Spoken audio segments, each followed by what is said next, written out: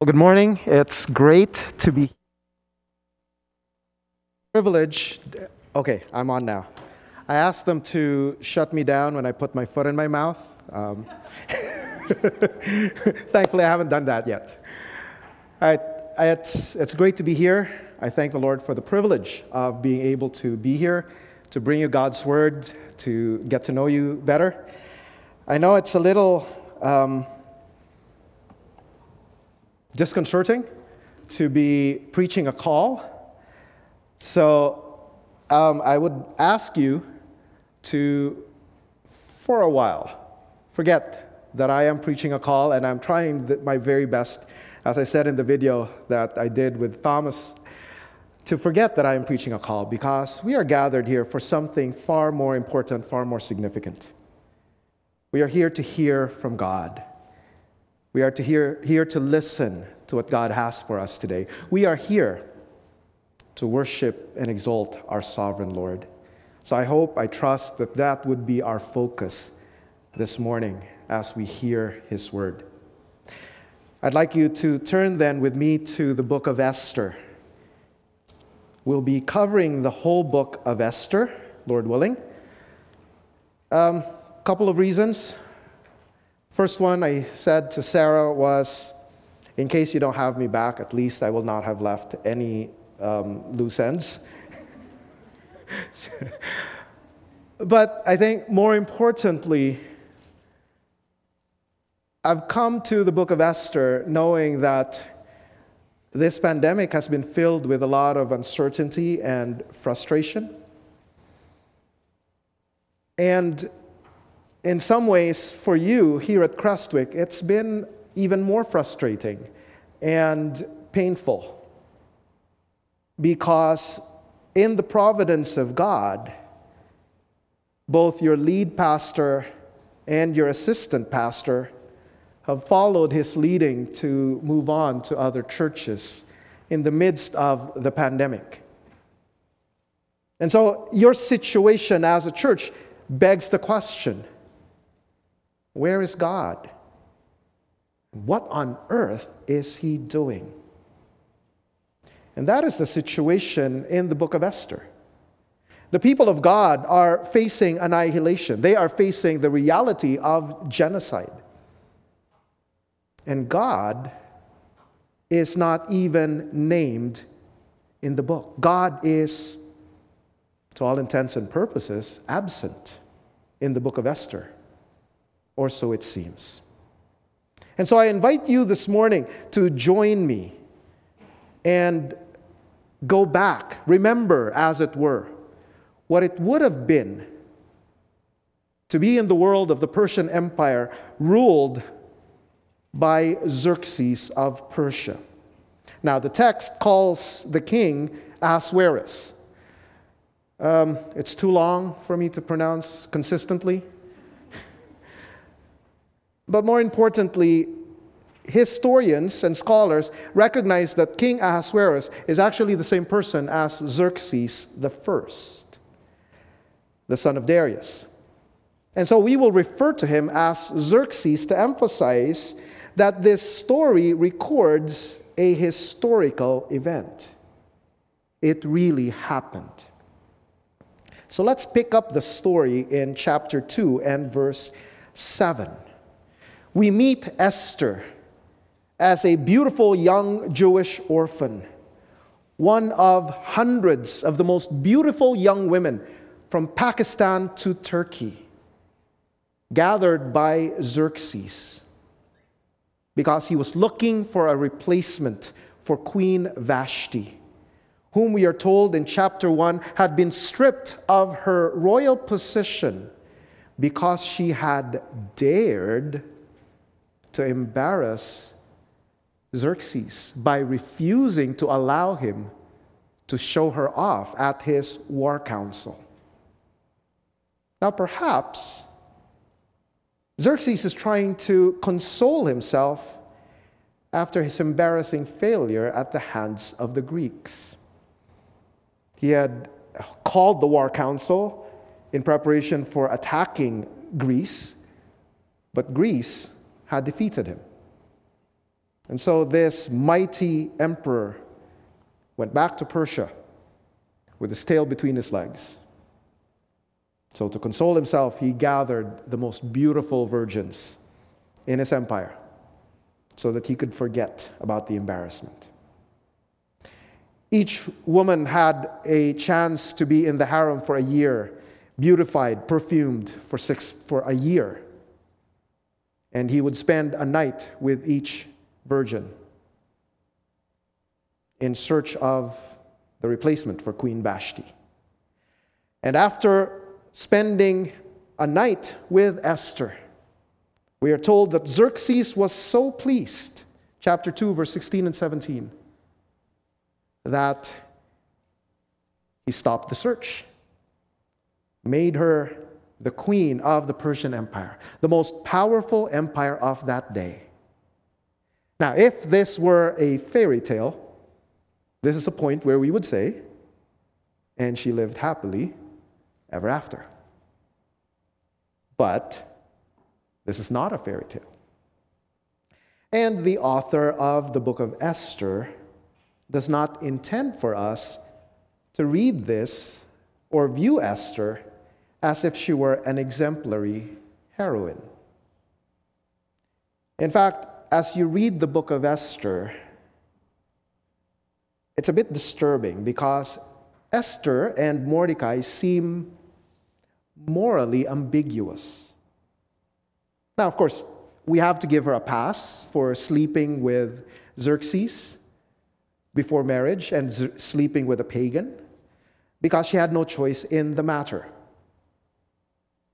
However, if you look at chapter 2 and verse 10, we are told that Esther had not made known her people or kindred, for Mordecai had commanded her not to make it known. So what if she hid her Jewishness? Well, to hide your Jewishness meant a full year, at least, of violating the food laws and participating in pagan worship. It is particularly troubling when you compare her to Daniel and his friends. Contrast is the mother of clarity. We are told in Daniel chapter 1 that Daniel and his friends would rather risk the king's displeasure than partake of pagan food. And they, of course, we know that they risked death in order to not participate in pagan worship. But here, Esther hides her Jewishness. In fact, the Jewish scholars who were responsible for the Septuagint, the Greek translation of the Old Testament, were so disturbed by Esther's actions that if you look at the Septuagint version of Esther, you will realize that it's longer because the scholars inserted a prayer that was supposedly from Esther. And that prayer was intended to sanitize Esther's actions. But that simply highlights the problem. And it would appear that the pragmatic and self-serving conduct of Esther and Mordecai would likely be the reason why God is not named in this book. God isn't mentioned because he is not in the thoughts of Esther and Mordecai. And perhaps you and I can understand Esther and Mordecai because we tend to be like them, don't we? We believe in God, but when push comes to shove, we get caught up in our plans and we forget that we are under God's rule to live for his purposes. God is absent from their thoughts, so he is absent in the book. And that feeling that God is absent is heightened as Mordecai gets the Jews into trouble because we are told that he refused to obey Xerxes' command to honor Haman the Agagite. That's in chapter 2, or in chapter 3 and verse 2. And all the king's servants who were at the king's gate bowed down and paid homage to Haman, for the king had so commanded concerning him. But Mordecai did not bow down or pay homage. Now perhaps Mordecai was annoyed because Haman had been elevated to high position when he, Mordecai, had just foiled an assassination attempt against Xerxes, and he was not rewarded. It was recorded in the book of the Chronicles, but he didn't get anything for it. We don't know. But what we do know is that Mordecai's disrespect for Haman so offended the pride of Haman that he didn't just want to reduce Mordecai to submission. He decided that he needed to get rid of all the Jews in the Persian Empire. And so he ordered lots to be cast until they figured out that the 13th day of the 12th month would be the lucky day. And he manipulated Xerxes into ordering the annihilation of all the Jews on the 13th day of the month of Adar, or the 12th month. Now you might say, man, that's a little overkill, don't you think?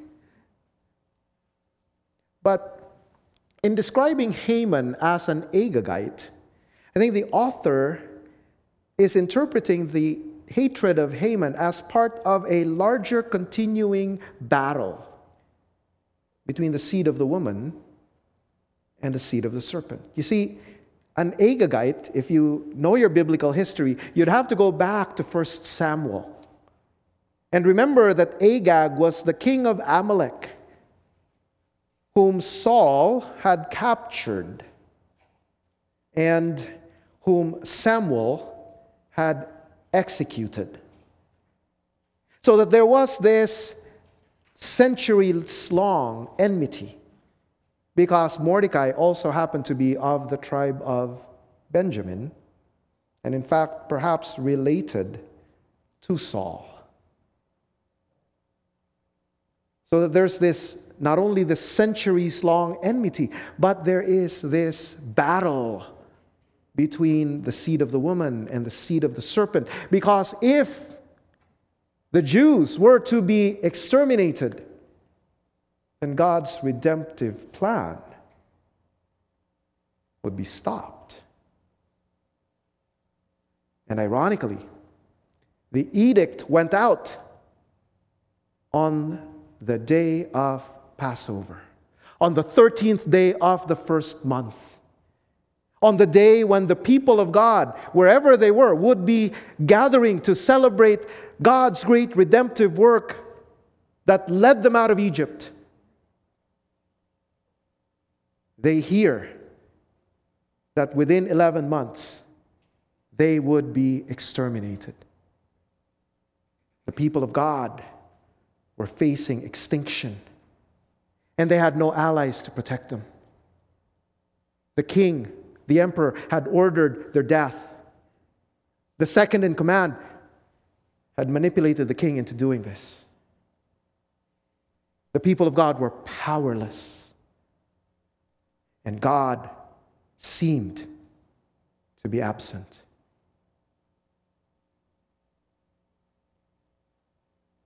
But God was at work, was he not?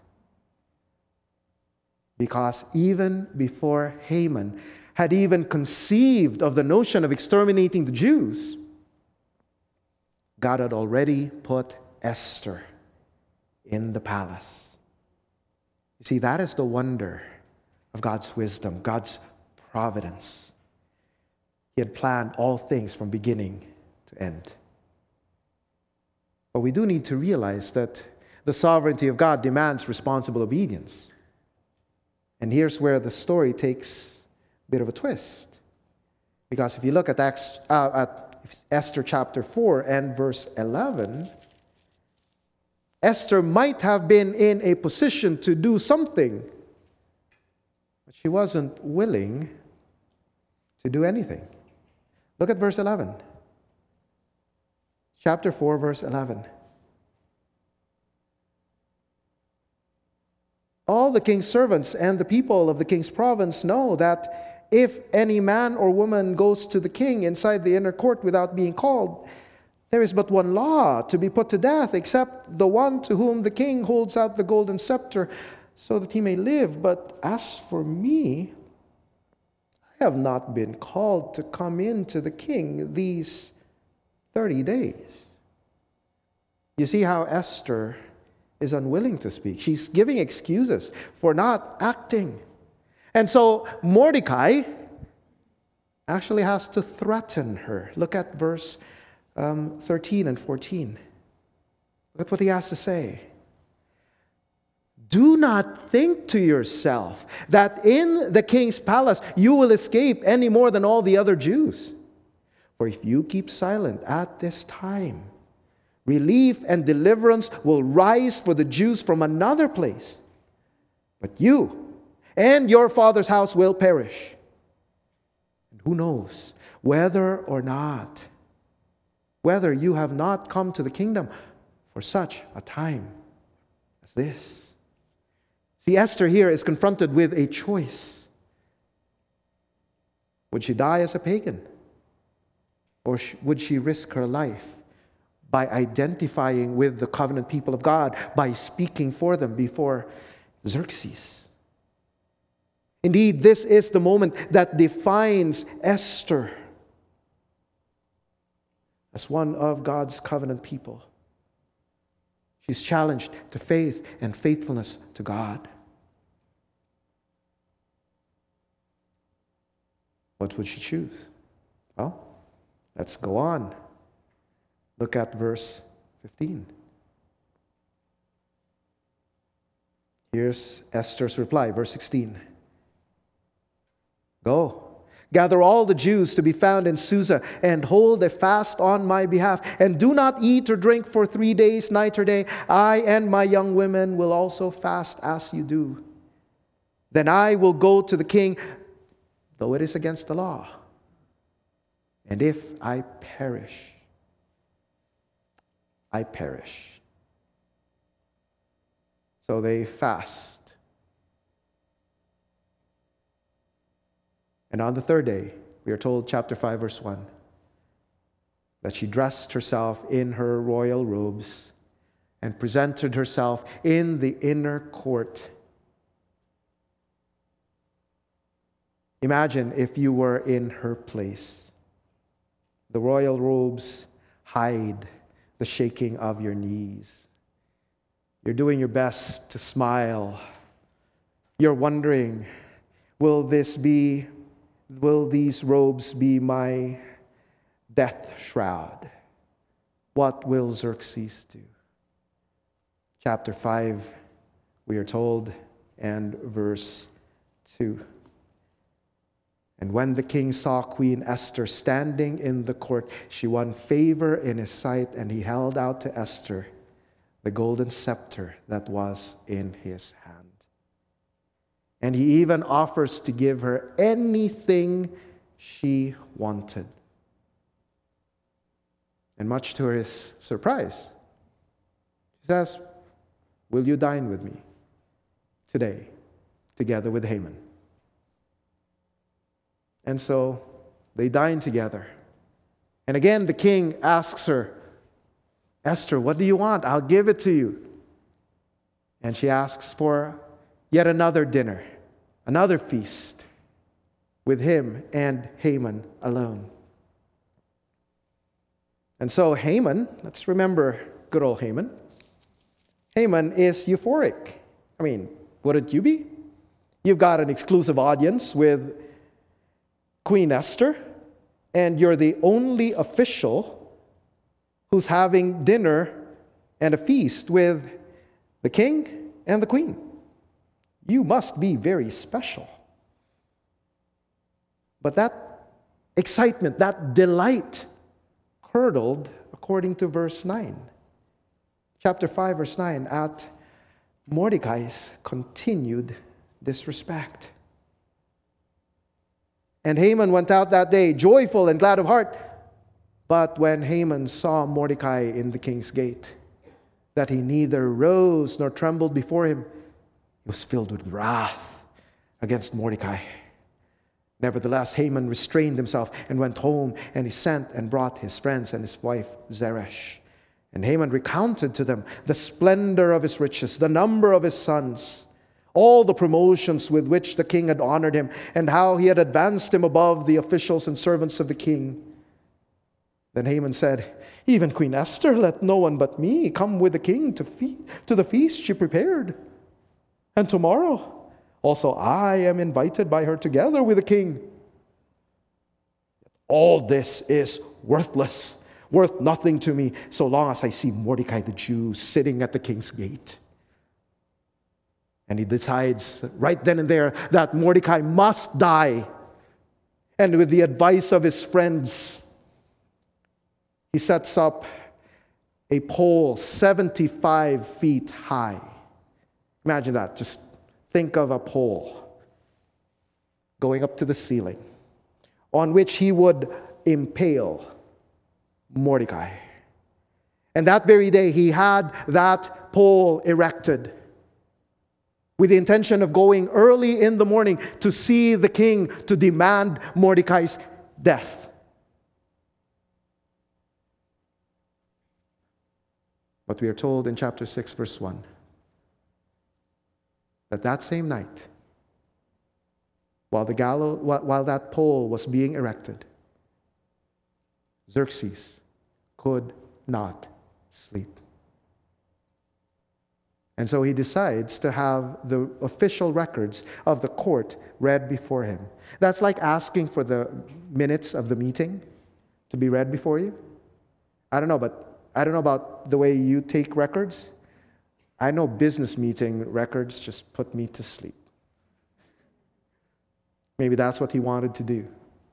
But while those records were being read, Xerxes learned that Mordecai had foiled an assassination attempt, and Mordecai had not been rewarded. And so he asks his valets, "Who's in the court?" And wouldn't you know, Haman arrives just at that moment, ready to ask Xerxes for Mordecai's death. And so they tell him, "Oh, King, Haman's there. Oh, bring him in. I need his advice." And so Xerxes asks Haman, "What should be done to the man whom the king delights to honor?" And in his arrogance, you know what Haman's thinking, right? Who could the king be wanting to honor but me? And so he gives way to his imagination. "King, make him king for a day." Look at verse 7 to verse 9. "For the man whom the king delights to honor, let royal robes be brought, which the king has worn." Now remember, this is Haman telling the king what he's imagining in his mind. And as he's saying this, he's imagining wearing those robes. Okay? "And the horse that the king has ridden, on whose head a royal crown is set. And let the robes and the horse be handed over to one of the king's most noble officials, so that I can lord it over that guy.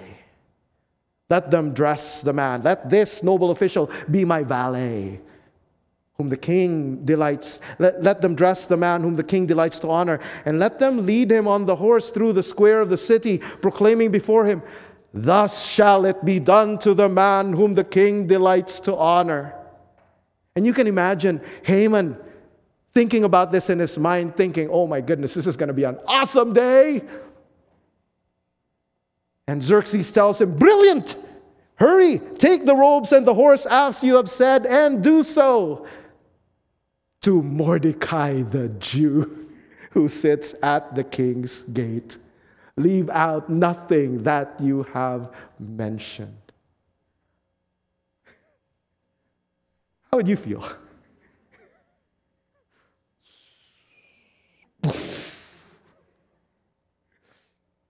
The tables were turned.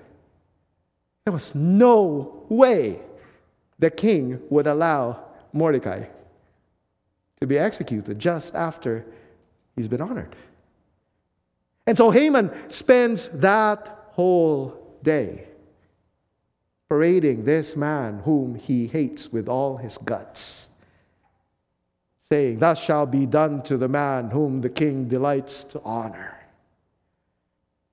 It was like a knife twisting in his guts. And so we can understand if he goes home. We are told, chapter 6, verse 12. Then Mordecai returned to the king's gate, but Haman hurried to his house, mourning and with his head covered. And his wife goes on to warn him, verse 13. If Mordecai, before whom you have begun to fall, is of the Jewish people, you will not overcome him, but will surely fall before him. And you get this sense of foreboding when you're told in verse 14, while they were yet talking with him, while they were warning him, the king's eunuchs arrived and hurried to bring Haman to the feast that Esther had prepared. You feel as if this is not going to end well.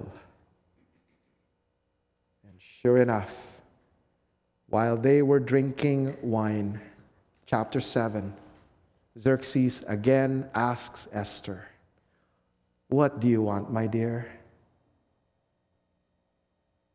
And so, chapter 7, verse 3. Queen Esther answered, "If I have found favor in your sight, O king, and if it please the king, let my life be granted me for my wish, and my people for my request. For we have been sold, I and my people, to be destroyed, to be killed, and to be annihilated. If we had merely been sold as slaves, men and women, I would have been silent, for our affliction is not to be compared with the loss to the king." And then Xerxes asks, "Who is he and where is he who has dared to do this?" And imagine with me the scene as Esther points and says, "A foe and enemy, this wicked Haman." And Xerxes realizes that he had been played by Haman. He is so angry that he goes out into the garden to cool off, while Haman sits there, terrified, knowing that the king would not forgive him. And so he goes to the only person who could save his life, Esther. Except the problem is, as he is falling over the couch of Esther, begging for his life, Xerxes returns and accuses him of assaulting Esther. Look at verse 8. Chapter 7, verse 8. And the king said, "Will he even assault the queen in my presence, in my own house?" And so they covered his face. He was a dead man walking. And Harbona, the eunuch, tells the king, "Moreover, the gallows or wooden beam that Haman has prepared for Mordecai, whose word saved the king," he knows how to twist the knife, doesn't he? "Is standing at Haman's house 50 cubits high." And the king said, "Hang him on that." And so he is impaled on the very pole that he had prepared to kill Mordecai. And so with Haman dead, Mordecai is given his position of authority. And with the approval of Xerxes, he makes a counter decree allowing the Jews to defend themselves. And because they have about 11 months to prepare, instead of the Jews being exterminated, they defeat their enemies. And they commemorate that astounding victory by instituting the Feast of Purim, to remember how God had turned the tables on their enemies and saved them from death. And to this day, the Jews celebrate this feast. Great story, isn't it? But what was it meant to communicate to us?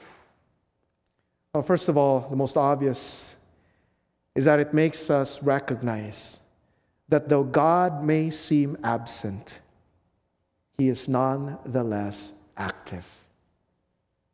Throughout this story, you recognize the unseen hand of God moving, controlling all events.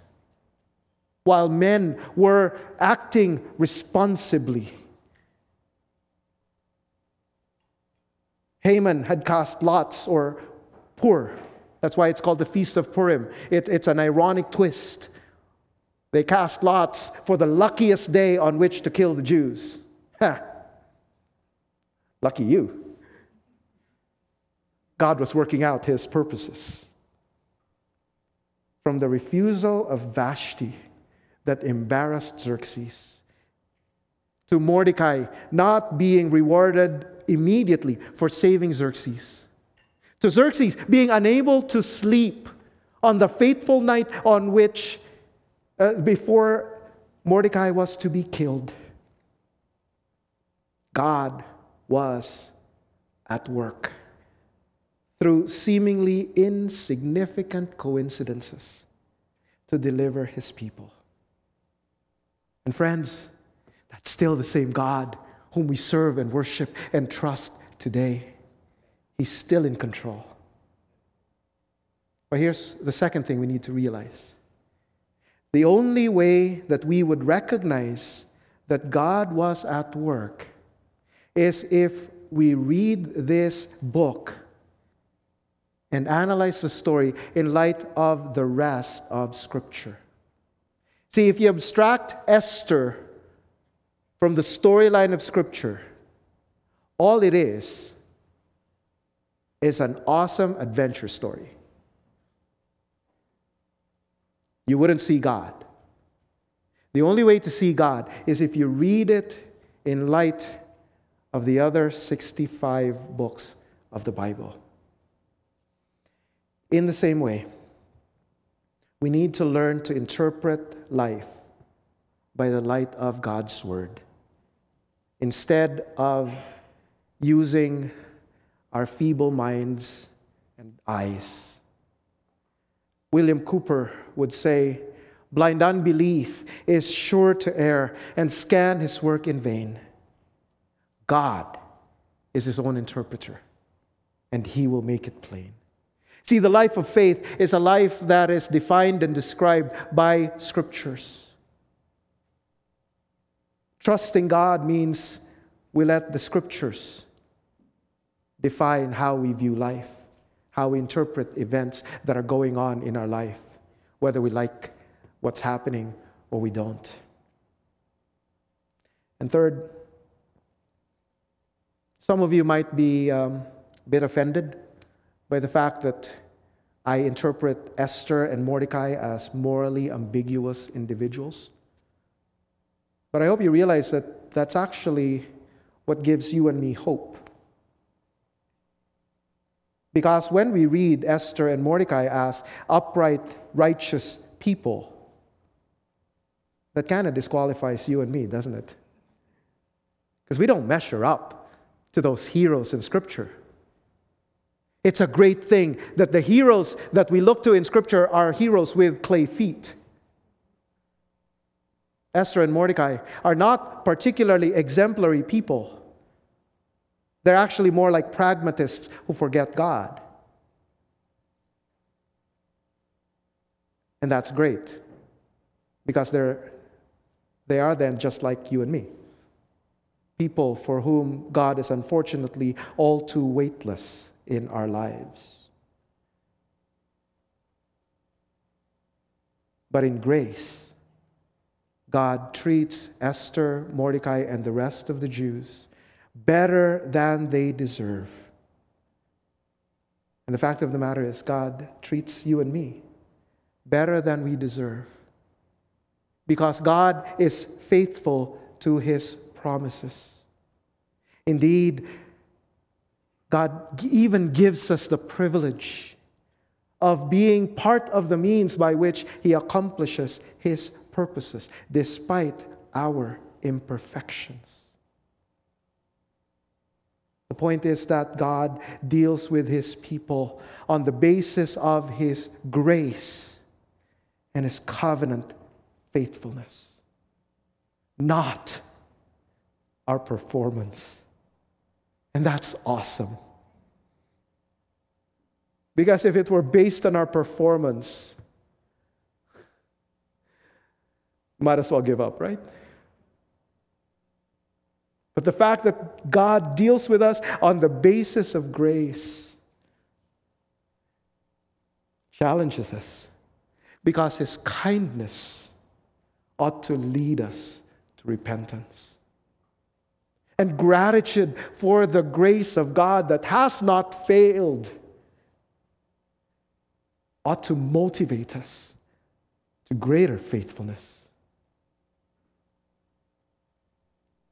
And in the midst of the temptations to be unfaithful, let's remember that this faithful God is also our sovereign God. Whatever happens, He has our back. And He will work all things out for our good and for His glory as we submit to Him in faith. He will never fail. And if you're wondering, how can I be sure of this? Then I ask you to look beyond the story of Esther to the story of Jesus. A story which is encapsulated in the scripture reading this morning, Acts chapter 4.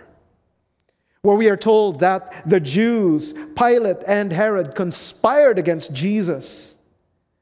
But hear these precious words from Acts 4, verse 28. To do whatever God's hand and God's plan had predestined to take place. Can you imagine that?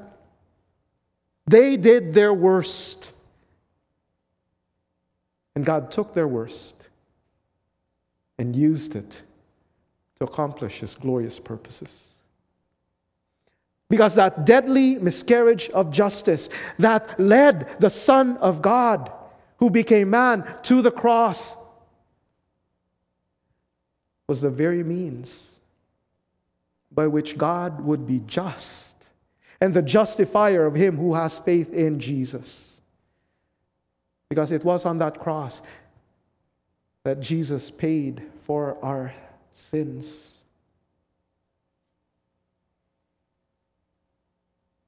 And after He died, 3 days later, God vindicated it by raising Him to life, so that through faith in Jesus, we are reconciled to God. We are united with Christ. We are adopted as sons. God turned the tables to accomplish our salvation through that heinous injustice of the crucifixion of Jesus. That is our God. So let us trust our King. Let us be faithful to Him. He is sovereign over all.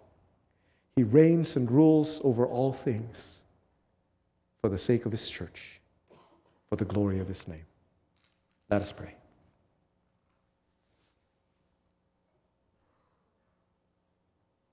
Our Father and our God, we thank You.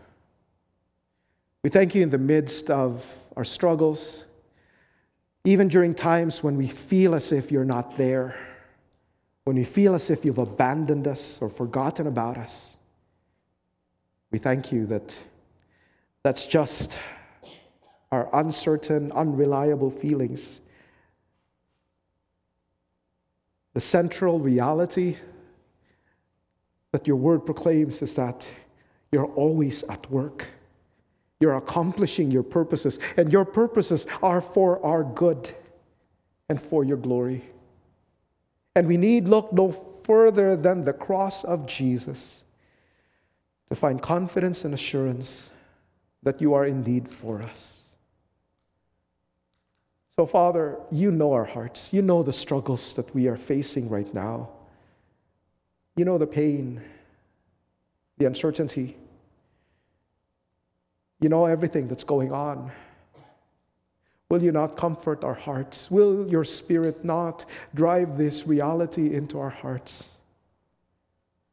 That he who spared not his own Son, but delivered him up for us all, how shall he not with him also freely give us all things? O Lord, strengthen our faith. Orient us to Christ, that we may know the peace that passes understanding that comes only from him, so that we may serve your purposes faithfully for our good and for your glory. This we ask in Jesus' name and for his sake. Amen.